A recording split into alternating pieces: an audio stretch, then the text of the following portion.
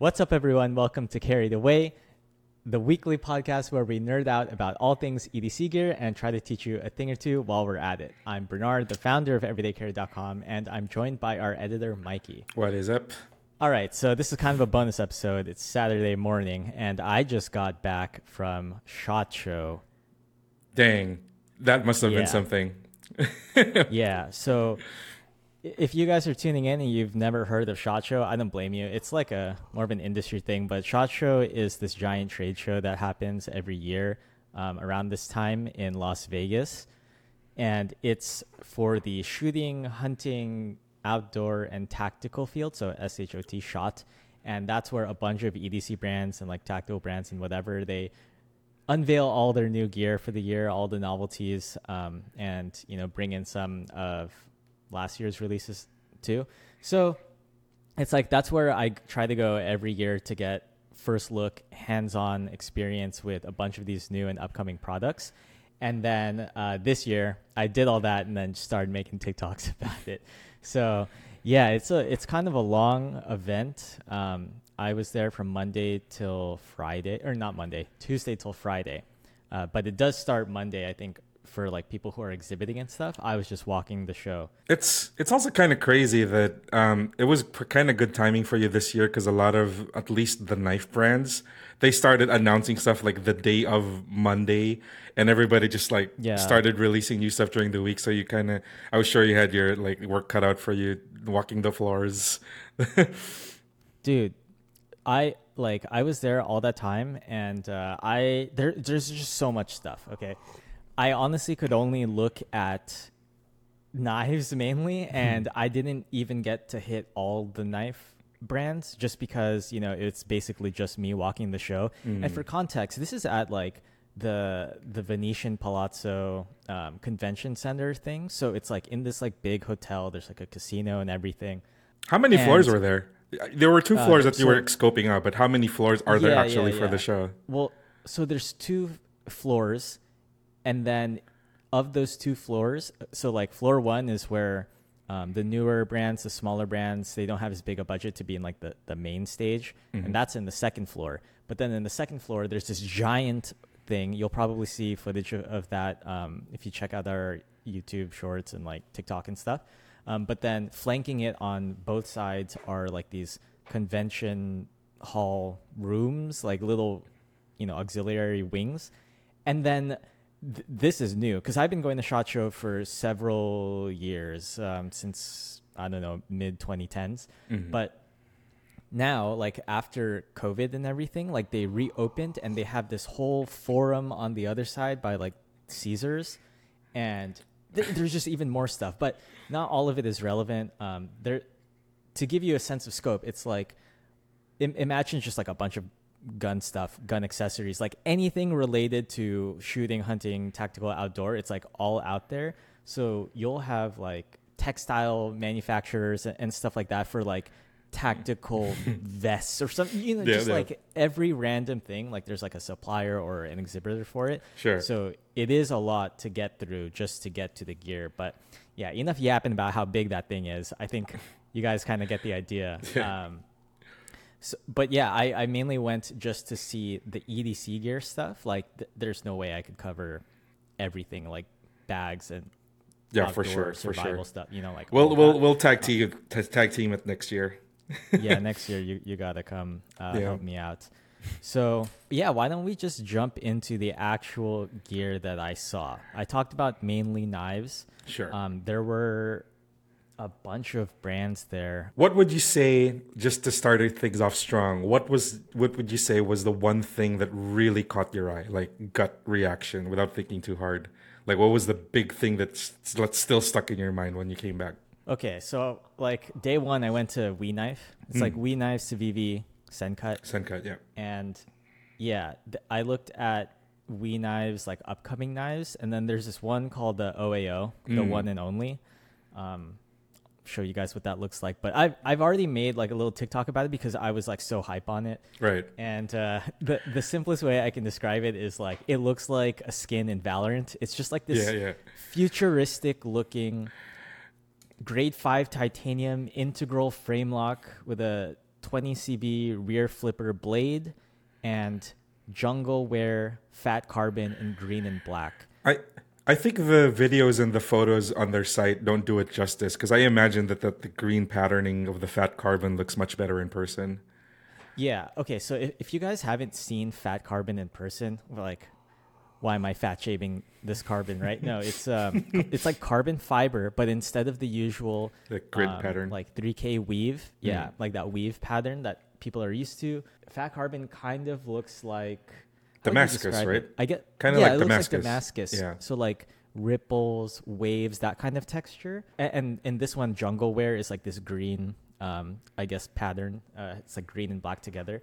But when you look at fat carbon in real life, it has so much like Depth. dynamic depth. Yes, exactly. So similar to how like watch nerds use this meme a lot, where it's like, oh, it catches the light or it plays with the light. Same thing with this kind of stuff. Yeah.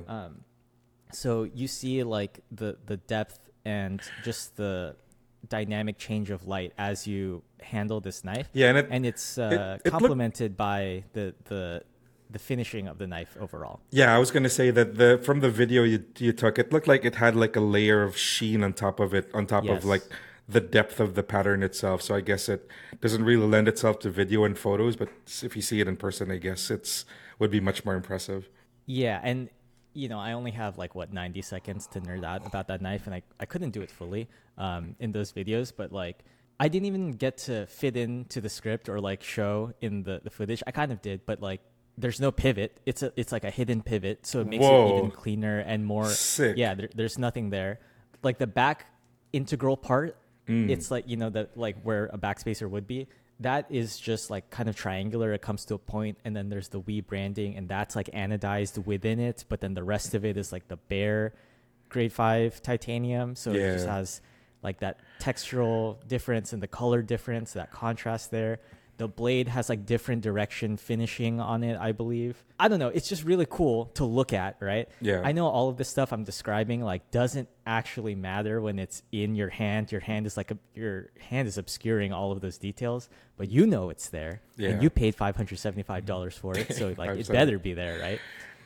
And let's so not I gloss. just thought that was a really cool looking knife. Yeah, let's not gloss over the fact that it's also an integral. I was waxing poetic about like my Grail Wee knife was also another integral, and not many people are making them these days because they're so much harder to make. And we're talking titanium handles also, which is a machining difficulty. My understanding is it's harder to like mill than like G10 or other softer materials and other softer metals like aluminum. So that's an achievement in itself. I think that's 575 isn't that too much of an ask considering all of the other aspects of it and top tier steel and everything. And We Knife, they already have the reputation of being a little bit higher end.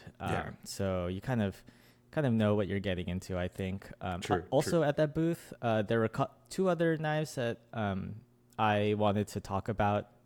One is, first I need to talk about this because I pronounced it wrong in my video. I called it the Kwai-Q, which is just like not how it's pronounced. It's Quake. Because it's spelled Kwai, capital Q. So it's stylized as if the Q is pronounced as its own letter, as its own syllable. That's not true. And then apparently in American pronunciation, it's Quaken, which is weird because in Japanese, dagger is Kaiken, right?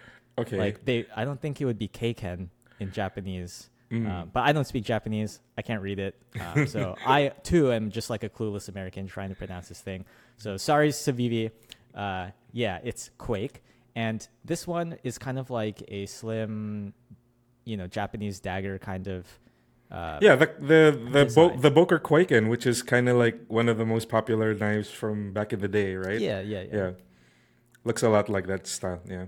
The cool thing is it has I'm seeing more of this now. It's like a rear flipper tab, right? But I think it's called an inline flipper, where it's just kind of like vertically pointed up. Yeah, I've seen a few of those. I think if you first see that, you might not know what that is for, compared to say a traditional rear flipper tab, which is like a triangle that sticks out the back. These are pointed upward and they're flush to the spine of the knife, so that it's like low profile and there's like nothing to snag in your pocket. I also did a video on the recent Vosteed Raccoon. The Raccoon has that flipper tab as well. Yeah, like Um, it's the flipper tab is like kind of contentious. A lot of people like to do flipper deletes where they kind of cut off or shave off the mhm. flipper tab just so it's like a cleaner profile and like you said doesn't snag in your pocket. And yeah, it's nice to see that people are kind of finding ways around it, like like adding jimping to the spine just so that you can do front roll also, and adding the Mhm. rear flip and the vertical flipper like you said. Yeah, it's pretty interesting. Nice adaptation of the idea of flippers while still keeping it like a Yeah. clean design. Yeah. I kind of don't like the way the inline flipper tab looks, though. It kind of looks just like this vestigial appendage, Yeah. just like a phalange sticking out of the blade. Like a Um, like a one pronged fork sticking out. yeah, it's a little awkward, Yeah. but when you use it, it makes sense. Mm. So the first time you see it, might not make sense. Out of curiosity, Mikey, what is your favorite deployment method? Oh, I used to be on the flipper camp until I figured out how to Spidey flick eventually, and now I'm more Spidey of flick, like reverse flick with your middle finger? Yeah, with middle finger flick. And once I that's figured also my out favorite. how to do that, everything just kind of like made sense to me. I started appreciating thumb studs more. I started appreciating fullers more. I started enjoying like my Spyderco knives because now I can actually do it on the actual Spyderco knife. Yeah, So, yeah, yeah, yeah. but I still have a place for flippers. It's just that a lot of them are also not kind of lefty oriented. It's very rare to see like a true lefty flipper. So, Mm-hmm. Axis Camp would be more thumb stud, would be more thumb hole style. Yeah. So yeah, so I've come over to the other side, but flippers are fun, especially if it's kind of like bearings or something that's super snappy. But yeah, I kind of like Spidey flicking now. You got poor RNG being left-handed Yeah, at true. birth. Yeah. Because I think most flippers are liner or frame lock, right? Exactly. Or Yeah. button lock, and none of those are truly ambidextrous. So True. True. Yeah. So at Civivi, there was another knife that I wanted to talk about that also uses this inline flipper, and that's the Ben Peterson Sendy. This one's pretty new, and I actually gave this an award. So if you guys didn't follow us before, every year at SHOT Show and other trade shows I go to, I would like hand out these little awards for what I think are like the best products in their category, and I gave the Ben Peterson designed Civivi Sendy the award for best multi-tool, and that's because it's kind of like a Swiss Army knife in a way. It's Hmm. this really slim knife, I think designed for just like general outdoor use in EDC, but not like super hard use. Hmm. And it has this inline flipper, and in the scales, there is a toothpick and tweezers, which is, I think, very useful and fun. Yeah. Um, and the blade shape on the one that I liked, I think it was black G10 and like a spay blade. So I think that's really cool, that kind of shape. It's just something I can imagine, like, you're out on the trail and then you're just like making a sandwich or something, just like using a spade blade to like spread something on a sandwich. You're using the toothpick to like eat a grape. I don't know. It just seems very pleasant and useful. It's really cool. I like what they did with it. Like, it does look like a traditional ish kind of knife, but it's a liner flipper and sorry, an inline flipper. And I really like that idea of putting stuff in the scales. I mean, this is not I like know. a usual thing. And yeah, G10 Nitro V. I'm looking at the specs right now. That's pretty Mhm. interesting. Yeah, I think well worth the award for best multi-tool. This is kind of unique. Yeah. Fun fact. Well, actually, not fun. But it was supposed to be called the Civivi Cedar because the G10, the patterning of it was supposed to resemble like a cross section of a cedar tree if you like cut it or like get that kind of wood. Oh. And I guess the term cedar has like lots of significance to the designer Ben. Hmm. You know what? I actually asked him if he wants to be on the podcast, and he's like super down. So I'm gonna save that story for when Yes. he's eventually on here, and he'll explain it. It'll be super fun. So yeah, that was exciting. I'm looking at another cool thing I noticed on the photos. The G10 is two-tone on one of the photos. Like the back Mm, spacer is a different color and the inner G10 is a different color than the outer color and it's not obvious from the outside. That's pretty neat. mm. That's a nice little detail. Not Yeah, I must everybody have would missed be. that. Not many people would be doing that for a $75 knife. That's pretty cool. Benchmade had this big ass booth with this like big overlander truck, I believe, and just like a bunch of it's kind of like a fishing theme sort of going on, and that was all to debut their new water series. And I'm not, yeah, I mean it's I called mean, water. yeah. Yeah, it's water resistant because it uses Magna Cut. Where Why are you giggling, bro? Yeah, I What's mean, going on? Spit it out. if you need something to use while you're like near the water, maybe something with like brightly colored handles. Maybe I don't know. Must have got that idea from somewhere. But yeah, tell us about this new water Magna Cut line. Yeah. I think it took 4 or 5 years of development, and they kind of really wanted to get it right. And I thought it looked good. Like it looked well done to me. I mean, they are going to be your Benchmade prices, right? So let's just like get that out of the way. I don't really want that to be a point of discussion, but I know it is for a lot of people. But Yeah. if we just focus on like what the actual product is, Yeah. they're a bunch of fixed blades. Like fixed blades make more sense for outdoor stuff, and I think even like filleting fish and stuff. There were some knives that where that's possible. Of the line, I was mainly only interested in the folders, and that's called the Adira. So there's like a full-size Adira at 3.88 inches, and then blade length, and then a mini Adira at 3.2-inch blade length. And these are your usual Benchmade axis lock flippers with dual thumb studs. Yeah. They were but chunky with boys. CPM I saw the Magna Cut. photos. Yeah. Of their chunky boys. Yeah, but you get like good grip, right? Exactly. It's not Yeah. supposed to be like another bug out. It's not supposed to be some ultralight minimal thing. It's Yeah. like imagine your hands are wet and like you're And if it's you're- just like you want You also want that extra dexterity when you're like, wearing gloves when you're processing most stuff. likely. Also, yeah. Exactly. I also like the colors Go that they chose. Actually, the blue that they chose was kind of nice. Yeah, It's kind of I like was going to talk about that. yeah, even especially in the fixies where it's a single color, it's really nice subtle tealish kind of light blue, Yeah, powder so blue. they call it depth blue, and okay. it really does look like the water, like as with the different depths. They have it on like the front of their catalog. When I took videos, I was using that as the backdrop, and Sick. it kind of like blended right in. It's depth blue grivery, and there's this cool like not triangular, but I guess it is kind of like three lines coming to a point in the center. So it's like the inverse of a triangle, I guess, and it like tessellates to make this grip pattern. And it's one that I have not seen before. They look like a single wave on the water, and then like three of those rotated like a pinwheel, and then you get like this triangle pattern. Sick. Kind of cool. Yeah, nice detail. Yeah, you'll Spoken see it. spoken like a true watch nerd who would notice the pattern on the handle of something that they never even intended to be Yeah. understand. I don't know. I'd be looking for patterns and stuff.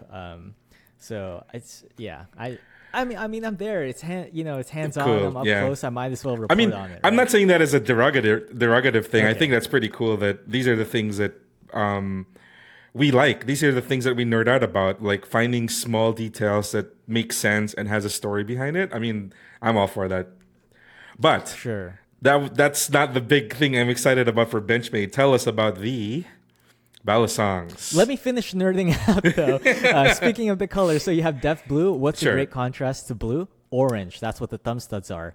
So I think that looks sick. Oh, that is Secondly, sick. Okay, that's good. I believe there's also a cool lanyard that you get, like a paracord lanyard that's also orange. But the Benchmade logo that's like on the blade, it's actually white. And I think that is that process where it ends up being white is more corrosion resistant than their standard like laser process. So last detail, want to get that out of the way.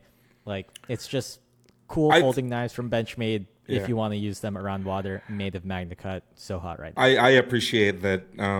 I appreciate that attention to detail. That's kind of like the sort of thing that would push me over if I were to consider them. Like, Wow, you're a sucker then. No, I'm just kidding. Okay, so what did you want to talk about? Your favorite thing? yes, Balasongs? tell me about the Okay, are we Balasongs. demonetized now? Okay, Yes. so we're not making money off this video. The B word. There were Balasongs, Benchmade's first Balasongs in a while, I believe. It's called the Yeah. Necron. The 99 and series. This is the Necron. I saw two two bladed versions. They're like scimitar shaped. One was like I think a burgundy handle, and then the other one was like a jade ghost Rod, G10. I think Rod G10, yeah. Yeah. And then they also do a trainer, a similar blade shape, but it's all milled out. Skeletonized. Skeletonized, and it results in the weight and balance being identical to the live versions. Yeah. So you can get the trainer, practice on that, and then when you transition to the actual bladed live Necron, you should be good to go. So I got And I've got some Yeah, go lore. ahead. I can tell the story about a few of the details of the knife itself. So the last Balisongs they made was the 80 series. I think there's an 85 and the 87. I have the 85, which is there's a normal drop point blade, and then the 87, I believe, is the Tanto. But anyway, that was the last time they made it. I believe, if I'm not mistaken, 2021 or 2020 was the last time they made a Balisong. But Benchmade, of course, is known for bringing Balisongs into the US. That's why their logo is a butterfly. And the Necron is apparently, my understanding is, it's a hint to the fact that they're using the scimitar blade, which was one of the iconic blade shapes that Jody Sampson, one of the original grinders in Benchmade, kind of made all of the iconic models of the 40X series, and they're bringing back the scimitar in honor of that history of it's one of the earlier precursors to the Weehawk, like the longer drop blade ish design. But yeah, so apparently that's my understanding is that's why they named it the Necron, because they were bringing back the scimitar blade, which was a Jody Sampson special back in the day. So lots of story behind it. It's also there's also a lot of they're paying attention to the flipping community. There's a lot of details that come with it that are kind of good for the flipping community. It's latchless. It comes with extenders because flippers like the longer handles for doing for certain tricks. It's super customizable. Yeah, that comes with It's constructed in such a way that you can tune it for the level of tactility and Exactly. sonics and haptics that you prefer. Yeah. So you can get a different sound or a different feel out of the flipping experience. I didn't get to change any of that while I was there. I don't flip enough to know what to do. But I just did a simple basic open. I was too scared to do a thumb roll over. Yeah, true. I would have been too. So So anything else from Benchmade other than those? I think those were the two exciting ones. Oh, you did a video also of the other stuff like the DLC narrows and. Well, I still don't know what the handle finish is because they took the narrows and they made it black. Basically, I know the blade is DLC, but I don't know how they did the handle. There's also seasonal colors for the mini bug out. They revised the Benchmade North Fork, okay, and they told me they got rid of the recurve. And I'm like, yep, that makes sense in my head. They were showing me so many knives at once, and I'm not super familiar with their outdoor line.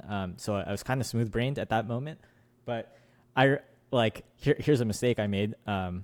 It's literally it's my job, and I failed to do this. But I said they revised the North Fork by removing the recurve in the blade and the gut hook. And the North Fork did not have a gut hook. I just made up. I saw it in a dream. I just made up this wood-handled Benchmade outdoor knife. There is one though. There is one with a gut hook on the blade, but it's a fixed blade, and then there's one in the back of the handle, and that one's called the Grizzly Trout or something. I forget. Yeah. But they're all North Fork, Crooked River, Grizzly something. Yeah, they all kind of sounded the same to me. They all kind of look the same with the same wooden handle also, so not surprised that you got them mixed up. Yeah. So it was just a small update. They removed the recurve, so it's just easier for people to resharpen, basically. Cool. Talked about the scimitar bellies. We talked about the narrows. Oh, there was gold class immunity. Oh yeah. Actually, sorry to the immunity. Who cares? But the big reveal is the 710. So they retroed the 710. That was the knife that the Axis Lock debuted on 25 years ago. And this time they I don't know if if people are paying attention, but Benchmade is trying to innovate on the Axis Lock every year. They did it last year, or was it last year? Yeah, with the narrows, because they got a functional Axis Lock in a very thin knife, and it just has different like the studs that you kind of engage the lock with, those were different because it was like flat, just different shape.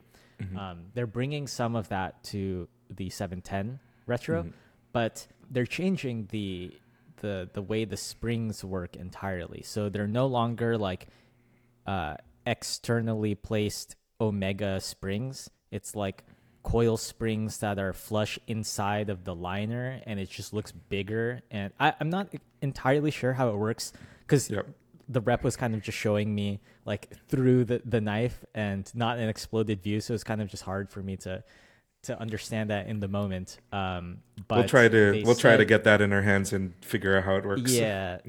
They said you could just like flip it to your or flick it open to your heart's content, and it shouldn't have any issues. So my understanding from the angles, from the video, it looked like it was a flatter piece of metal that's wrapped around the circular part of the tang of the blade. So rather than it's like the Omega spring is this tiny like paper clips thin. Yeah, I was gonna say paperclip thin does piece of not metal. Inspire confidence. Yeah, and they have been known to break, and people like make a big deal about having to replace them and all that fuss. But now it looks like it's like a flat piece of metal that's like super. It looks more like a car spring, like how car springs are more like flatter. And I'm talking out of my ass. I'm not a car brain guy, so anyway, yeah. That's what came to mind. But yeah, it's interesting. It's nice to see that they're still innovating on the lock, even though they don't own the patent anymore, and at least doing new things and making it sturdier and giving you more value for the knife. And the knife itself looks pretty cool. Looks like a precursor to the it reminds me of the older Benchmade designs. It's kind of like longer and narrower. So that's pretty cool that they brought it back. It reminds me of what was the classic Benchmade integral that's like super rare. I know this. Oh my god, Anthem. There you go. Yes. Perfect. Yeah, it kind of looks like that longer blade-ish design. It's pretty sleek. Yeah, it's pretty cool. Yeah. Funny thing about the Anthem though is like when that came out, everyone's like, "Oh, it's like so expensive, so stupid. Like I hate this." And then now everyone wants one. Oh man! Now that it's gone. Anyway, so okay, we're talking about Benchmade. I think we're good on Benchmade. Solid showing from them. I gave best outdoor gear to their Adira line for the water thing. Yeah, on to the next award. What's the next award that you gave out? Well, I don't know about like awards that I'm thinking of, but my brain was kind of going to some other brands because you were saying like everyone's doing Axis lock now, basically the crossbar lock. Yeah. Two kind of come to mind. Well, actually three. I saw some crossbar locks from Hogue, CJRB, and actually CRKT. Quickly at Hogue, there was nothing really new. Hogue is kind of like, darling brand right now. Like they kind of always have been, I believe, with like gun people, but with their knives. Hogue is a good segue. Their knives are popular because of the Deca. The Deca was like this budget way bug out competitor, but giving you access to CPM MagnaCut, which was one of the first and like easiest ways to get into MagnaCut and all the benefits of it. Man, I want to talk about MagnaCut too. They had this cool like collector series thing. You can see that on the channel also. But moving on from Hogue, the segue is that they collaborate and produce with CRKT, right? So in CRKT's Made in USA stuff. So I gave an award to CRKT. They're kind of like back-to-back killing it for most innovative knife design. And it didn't go to Joe Caswell this year, who, by the way, also wants to jump on the podcast. So that will be sick. But Joe was showing me this auto, the Michika. It's a Phil Booth design, and he's won awards for like Blade Show and whatever for most innovative designs and stuff. So he's already got the track record of like, cooking up some 3000 IQ stuff. But this was a full auto, but it's a scale release auto. But the scale release is on the bottom, like the butt of the knife, instead of the top where the pivot usually is. Like that's usually how scale releases work. So you kind of push the scale and then the knife flies out. That came out, and that is also Magna Cut from what I believe. Magna Cut, made in USA, produced by Hogue, 4-seater KT's design. Super cool. And then relating that to the Axis lock is that I believe it was Ken Onion also had another knife that looks kind of like a stiletto sort of thing with just a crossbar, and it swings open. That's the only way. It's a manual thing, and I believe that's also Magna Cut. I mean, as much as it's kind of I'm not going to say oversaturated. I'm really liking the fact that Magna Cut suddenly kind of democratized super high-end steel. Like, it's so accessible now, and it's in so many different functions. Like, there's the water series, there's the salt series, there's the low-end stuff, not low-end, quote-unquote, from Hogue.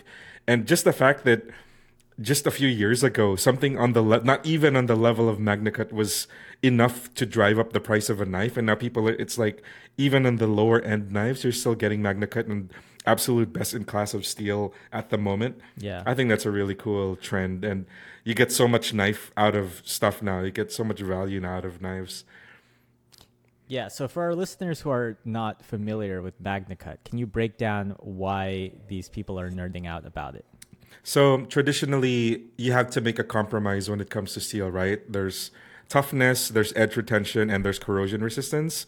Usually, it's a pick two situation, but Magna Cut somehow found a way. It's made by a actual knife nerd, metallurgy nerd, Dr. Laren Thomas, and he somehow found a way to have a knife steel that, in this application, still has top tier edge retention while also being the second best corrosion resistant, like near impervious to rust levels of corrosion resistance, and also be like super tough and be able to be heat treated to like super high levels. It's basically a super steel. There's nothing else to call it. It is like it hits all three of those at the highest level, if not the highest level, then second or third place, which is an achievement on its own.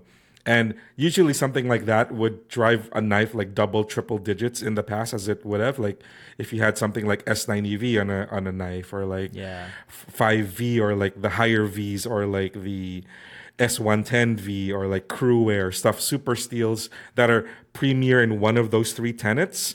This one somehow does great in all three of them, but still brings the price of the knife down and makes it something for everybody. And I think that's pretty awesome, really. Great trend for 2024, I think. Yeah, I was going to say, like, you're kind of not special to have Magna Cut anymore. Yeah, exactly. You know? You're not special. Like, you're just late. You're just late. Yeah. So I'm happy that, it's being adopted. I saw it even, like, in floor one at Best Tech. Best Tech has Magna Cut stuff now. And Best Tech is like a Chinese brand. They do some budget stuff. They also do high end stuff. I think the OEM for some. Yeah, for sure. So Magna Cut.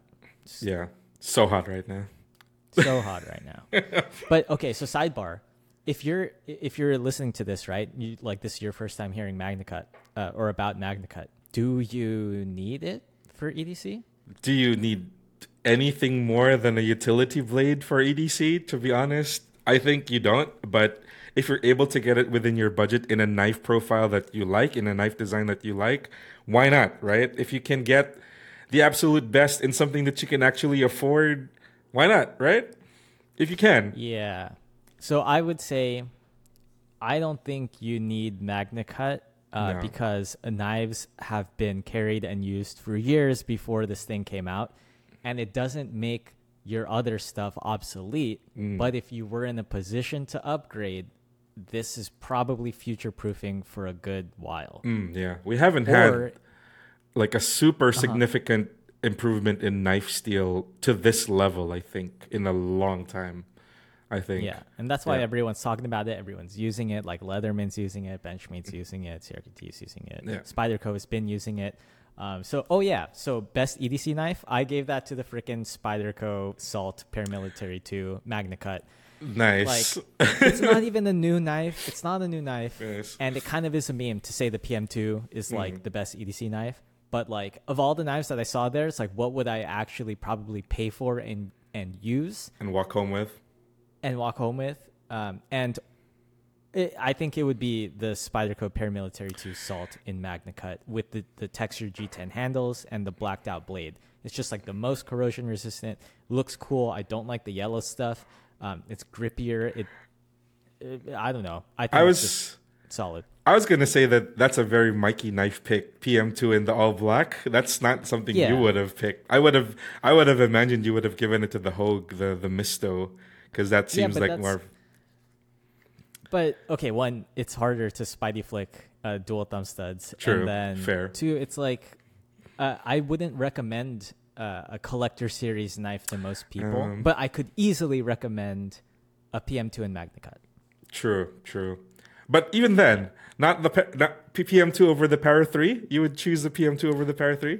I looked at the Para 3, and I don't know if it's because I'm used to the PM2, but the Para 3 just like felt small, and I don't think it helped that it had yellow FRN handles. I don't like those. I see. Did it feel I like the G10? Did it feel... Oh, okay, so if you're comparing it to the larger PM2 and G10, then the FRN in that smaller size would probably have felt significantly lighter. Toy-like. Exactly, yeah. Because I have the Dragonfly. I have a couple of Dragonflies, and those are pretty much toys. They're so small and they're so lightweight, and I can imagine that's like barely a step up in the Para 3 size wouldn't be that much of a weight difference to be substantial in hand. Yeah, okay, I can see it. And other than that, not too much newness from Spyderco that I saw. I asked the rep because they had this giant catalog, and I'm like, "Yo, so is anything like brand new?" They're like, "Oh, we didn't announce anything new, but there's some stuff from like I guess November." I was like, "Okay, thank you." So I gave them that award. Oh, freaking! I think it was Eric Glesser was Eric there. Glesser, yeah, Sal Glesser's kid. And I missed him. Oh, what? Didn't you miss him last year too? Well, yeah, because like I only got to I swung by Spyderco like last day. Okay, fair. Yeah, and I think he was like at lunch or something. I'm not sure.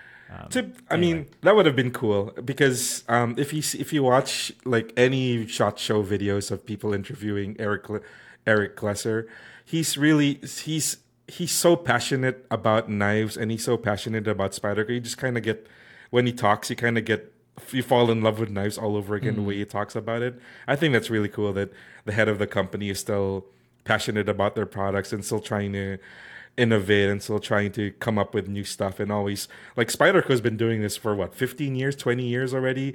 Every single year they're releasing new stuff. They're producing knives on the scale of that nobody else even comes close to. And I think that's pretty remarkable. And I think, it's pretty cool that even like it's all still in the family and it's still run by the same family that's been running Spyderco forever, the Glesser family. So I think it's pretty neat. Yeah. Nice. I like the story of Spyderco. Yeah. So we saw a lot of cool knives. I didn't see all of them. There were a few knives downstairs from the smaller brands that I think were worth mentioning. So I gave best value award to my favorite budget brand that I saw there, CGRB.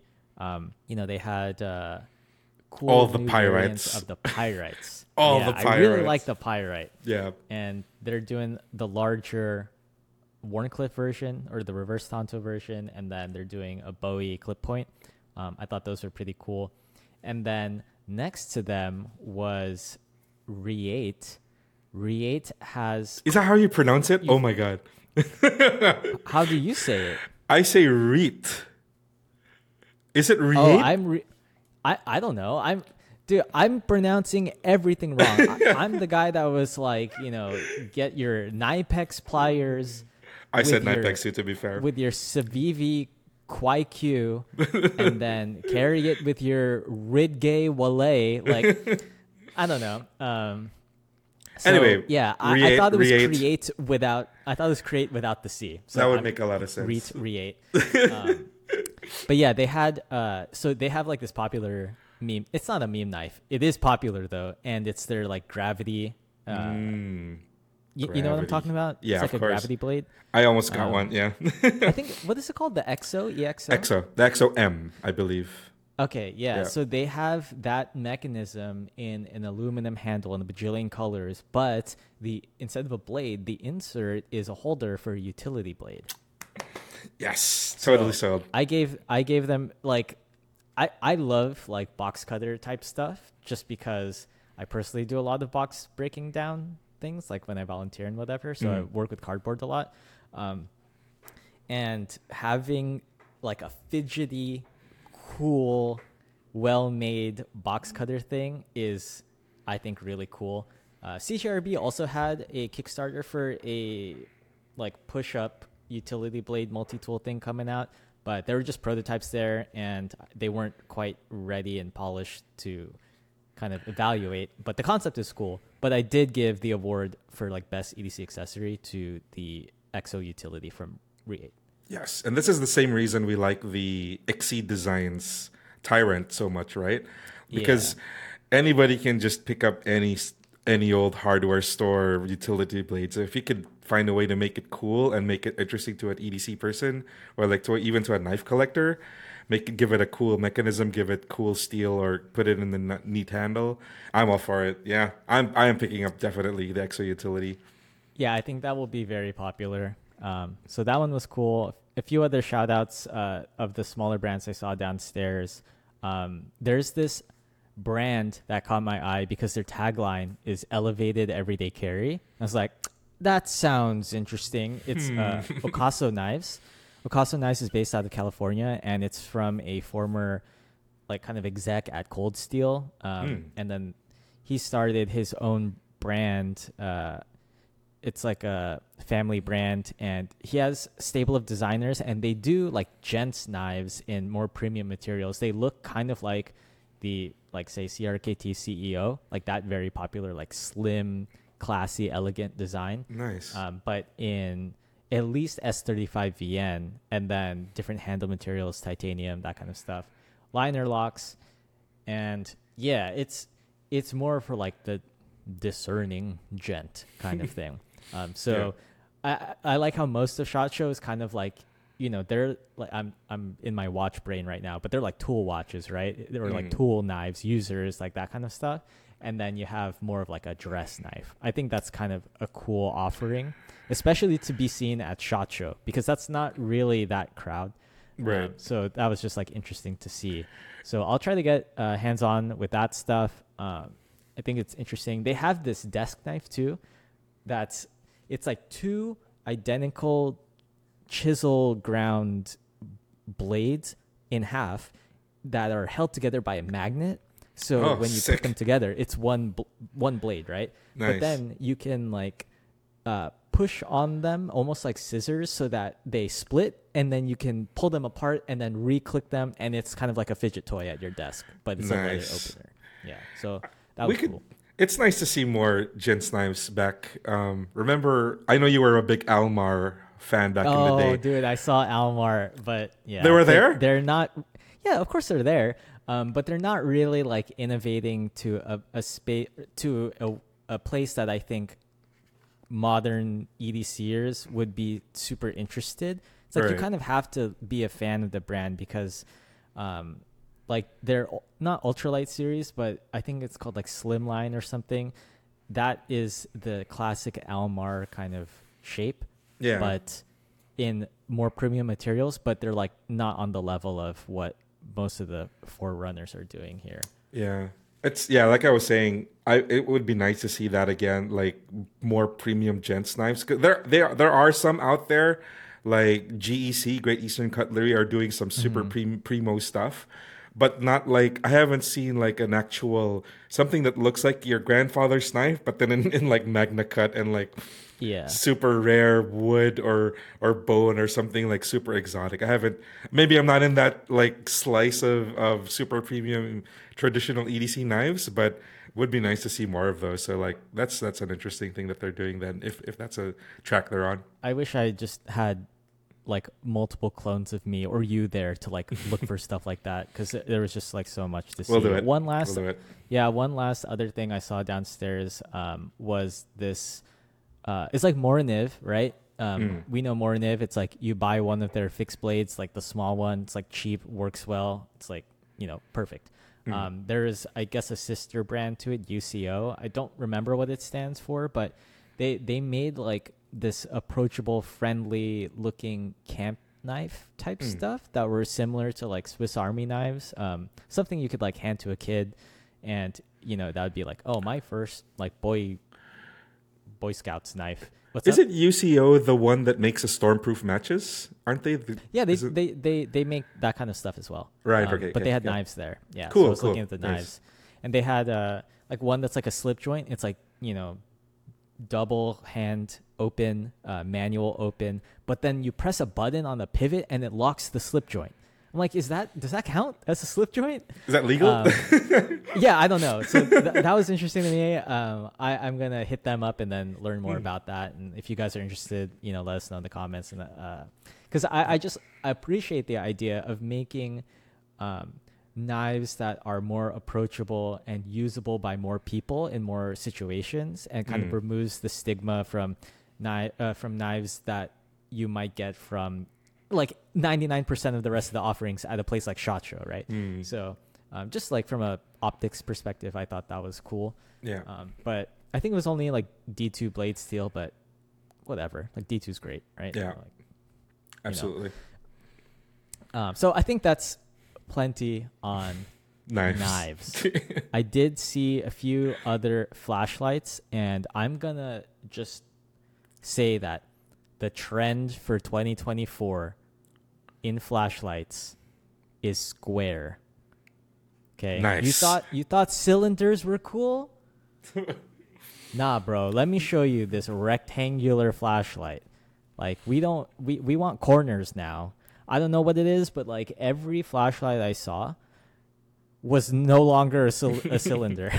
Right. Like I don't know what they're doing there. Except for, well, actually that's not true. I gave the best flashlight award to the Nikkor EDC35 just because it has like so much tech and so you got to see the lumen shield.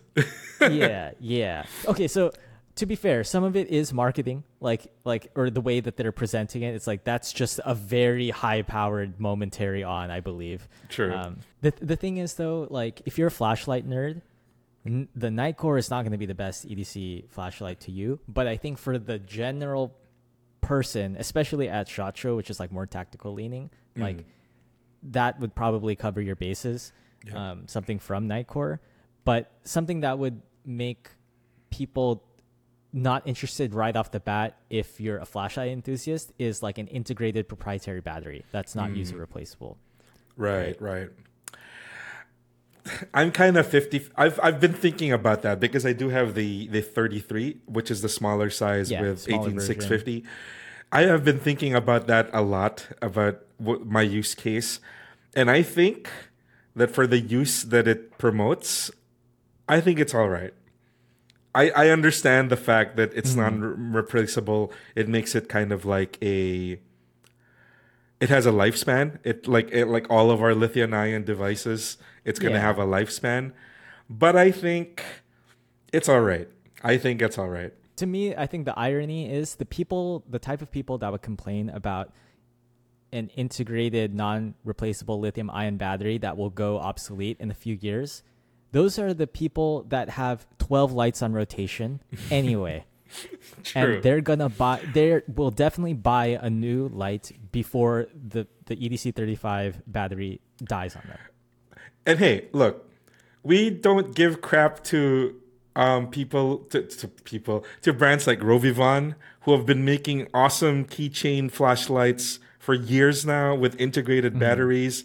We don't give crap to like any number of like flashlight makers who have done this before. I think it's just because we have an association with Nikkor of not doing this before. This may be something new they're doing. There may be some good reasons why they're doing it. One of them could be space savings. It may be minuscule, but there may have been a reasoning behind space savings in the flashlight to make it smaller. And that just made sense for them. I don't know. I think it's not too much of a big deal personally. Just add it to your rotation of other flashlights, bro. I think just have this one flashlight, give it a pass. Just add it to the rest of your ones that you can replace the battery with. Yeah, I don't know enough about like battery technology and that kind of electrical engineering. I mean, it's like I can't replace my MacBook battery or my iPhone battery that way. Or your AirPods, which you replace in 4 years. Like you just like have to make an integrated battery for the rest of your circuitry to work the way you want it to. Dude, I don't know. Anyway, that wasn't the point. The point was cylinders, aside from that light, are out. Nobody wants those. I think this is a trend that I'm seeing, okay? And I think it's just funny. I don't know why, but like it started with the Surefire Stiletto, as far as I can tell. So kind of ahead of the game. Surefire did have a new stiletto, but it was not interesting enough for me to like really look too much closer because it looks like there are other two stilettos. Yeah. And if you don't know what I'm talking about when I say rectangle, some examples, and we'll show this on the screen. It's a remote. Yeah. It looks like a remote. It's like a candy bar kind of shape. Yeah.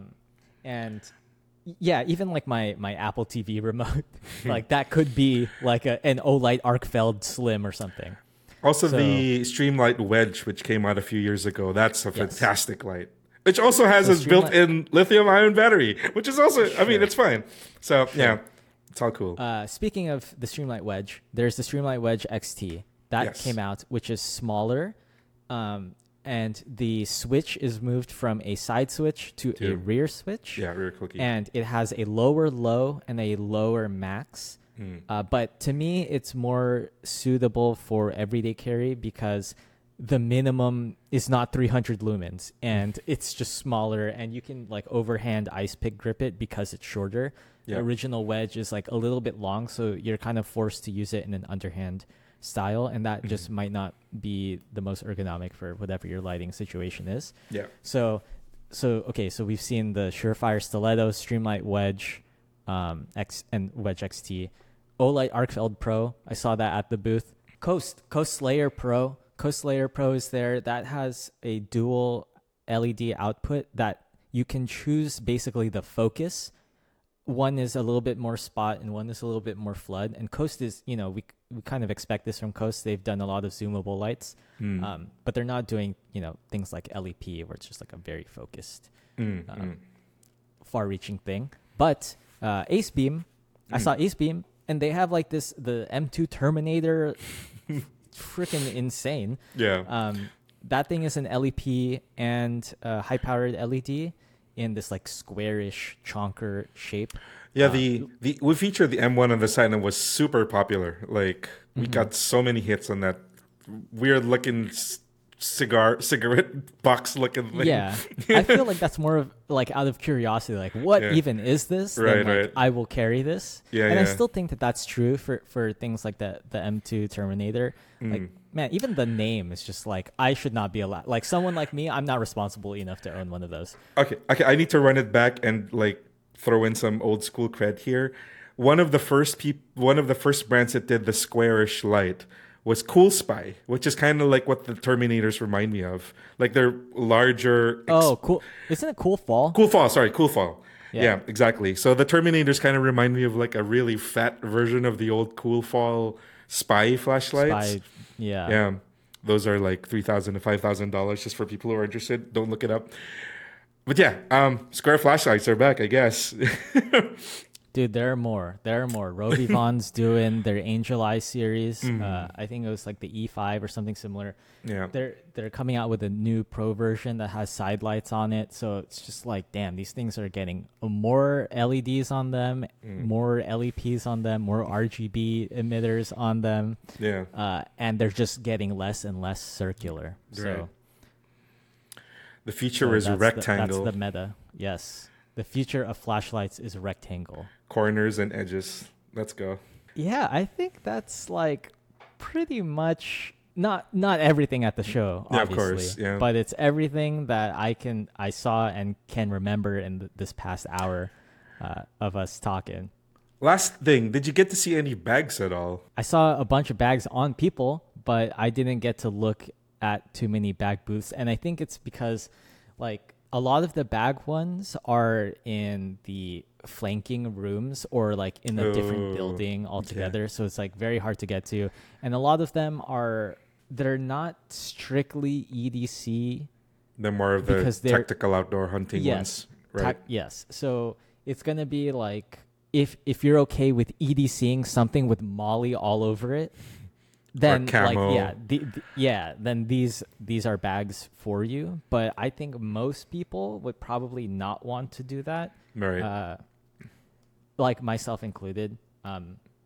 It can't be definitely not a Bernard. Definitely not a Bernard aesthetic. Like I put Molly on like, you know, the collaboration bags that I've done, but they're so small and it's just like, you know, a taste of tactical, just like the idea, design inspiration, but it's not like meant to be full on like I'm operating right now. Right.